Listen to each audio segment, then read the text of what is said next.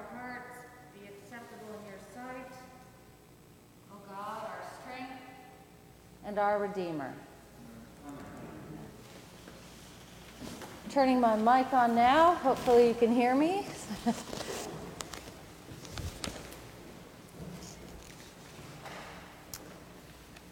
Let us gather together the fragments so that nothing may be lost. These are the words that Jesus says after all have been filled. The hungry had been satiated, satisfied.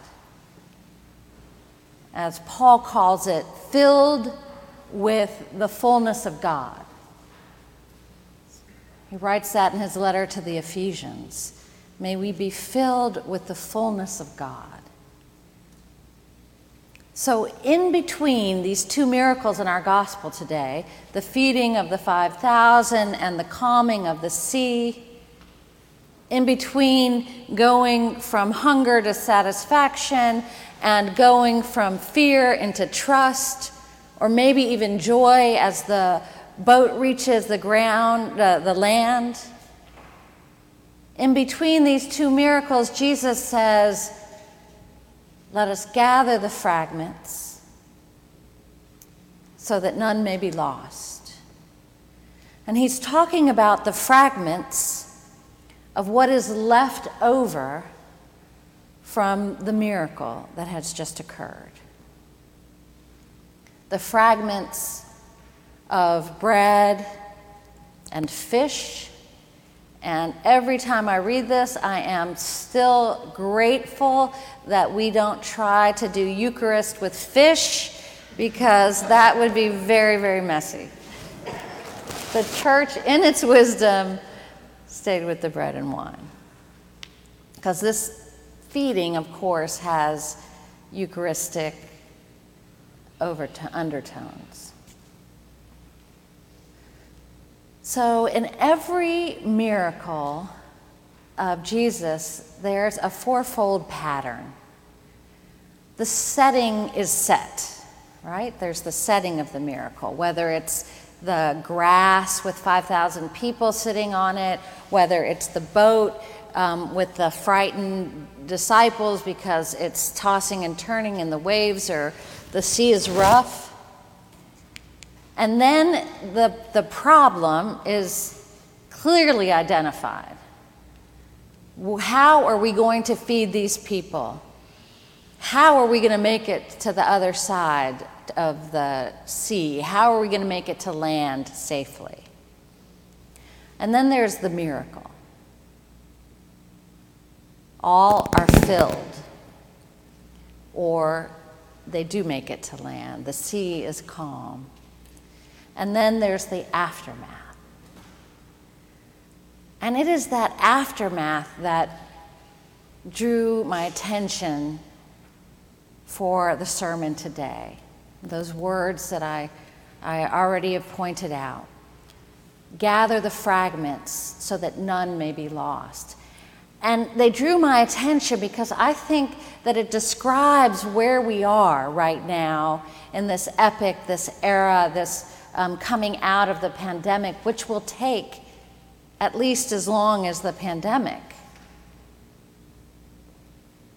And it's time for us to begin to gather the fragments of our courage, of our trust, of our community, of our work, of whatever it is that we have let go, but also of whatever it is that we have begun to notice is abundant in ways that we just were not aware of before.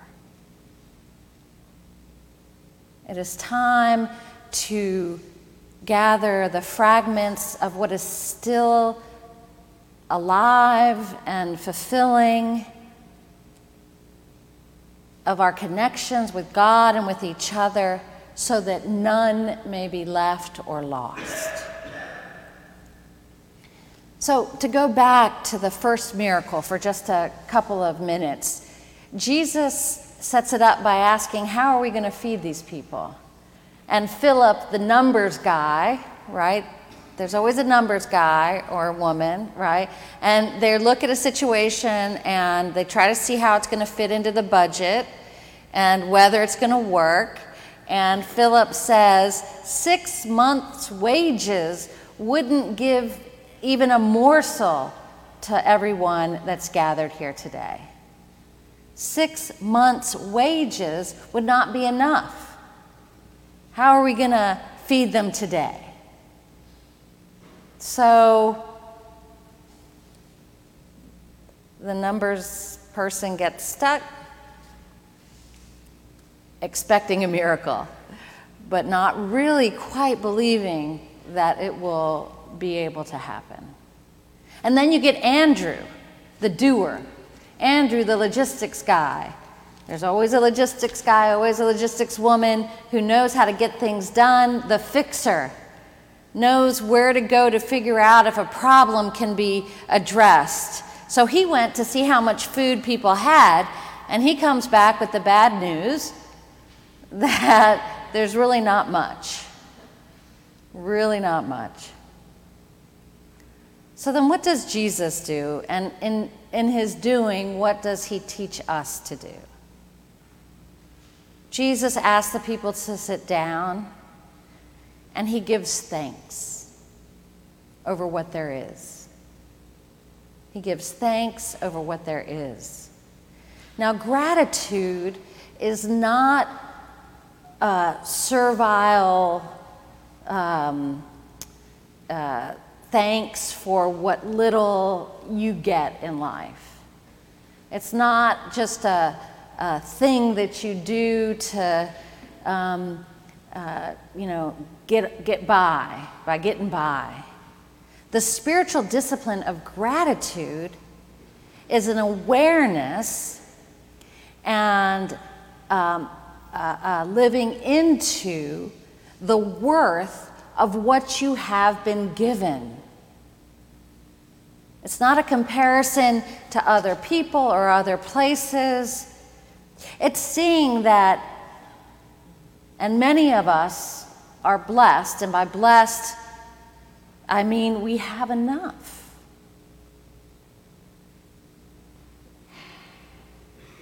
And gratitude means we don't just get along to get along.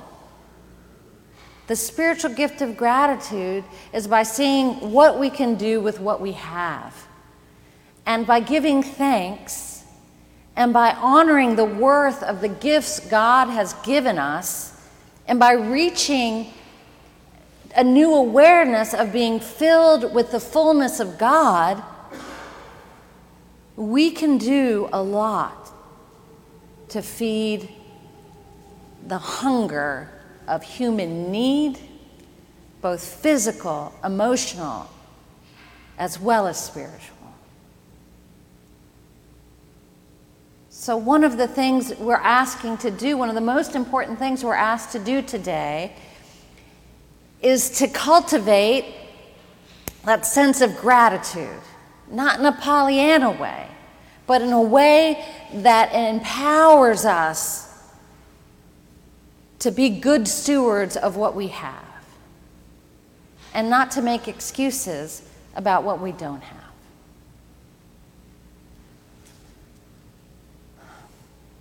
One of the things I think about when I hear that expression of Jesus, let us gather the fragments so that none may be lost.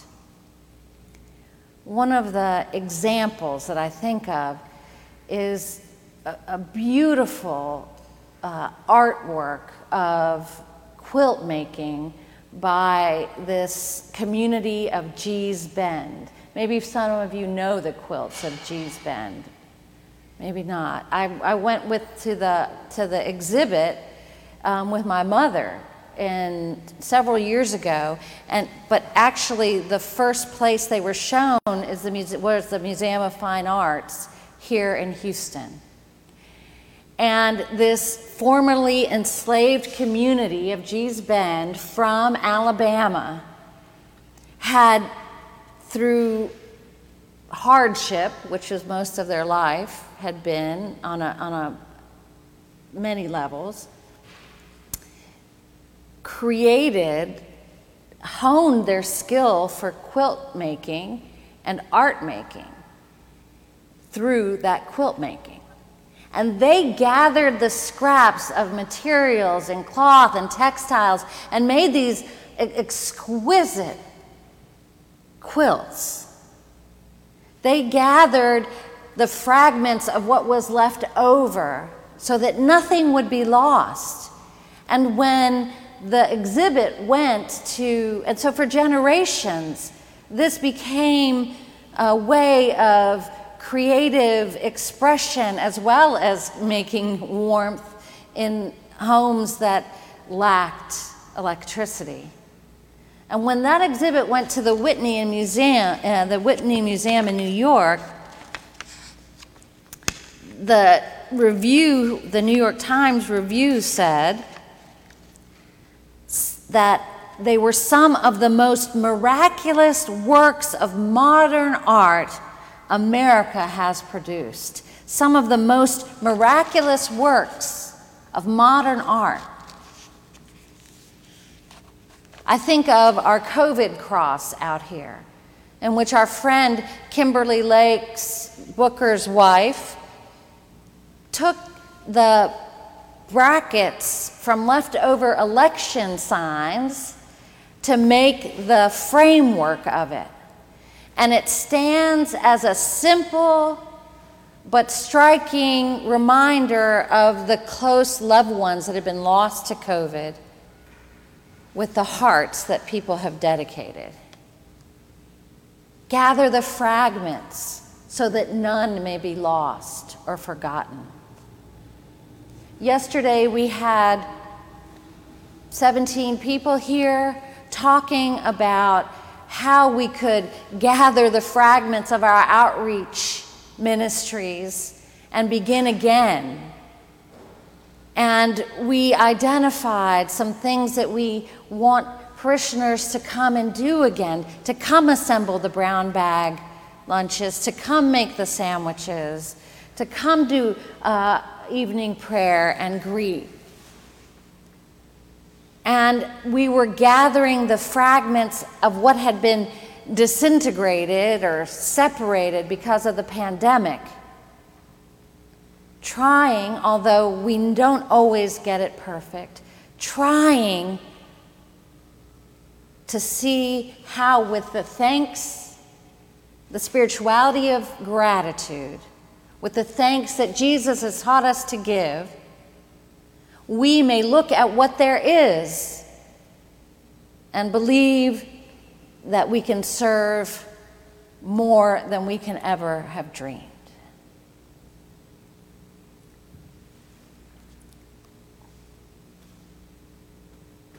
So I think that the Gospels are asking us, one of the things the Gospels are asking us to do is to see how in our lives we may look at what is still alive.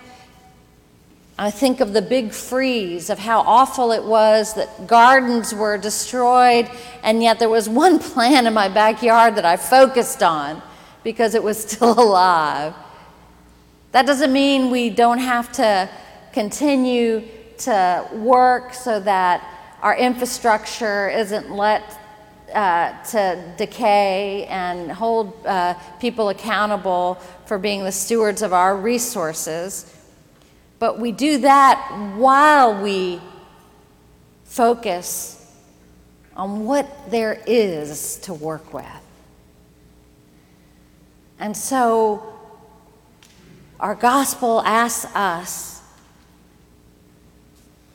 to turn gratitude into action, to ask ourselves how we can gather whatever fragments so that nothing and no one is lost.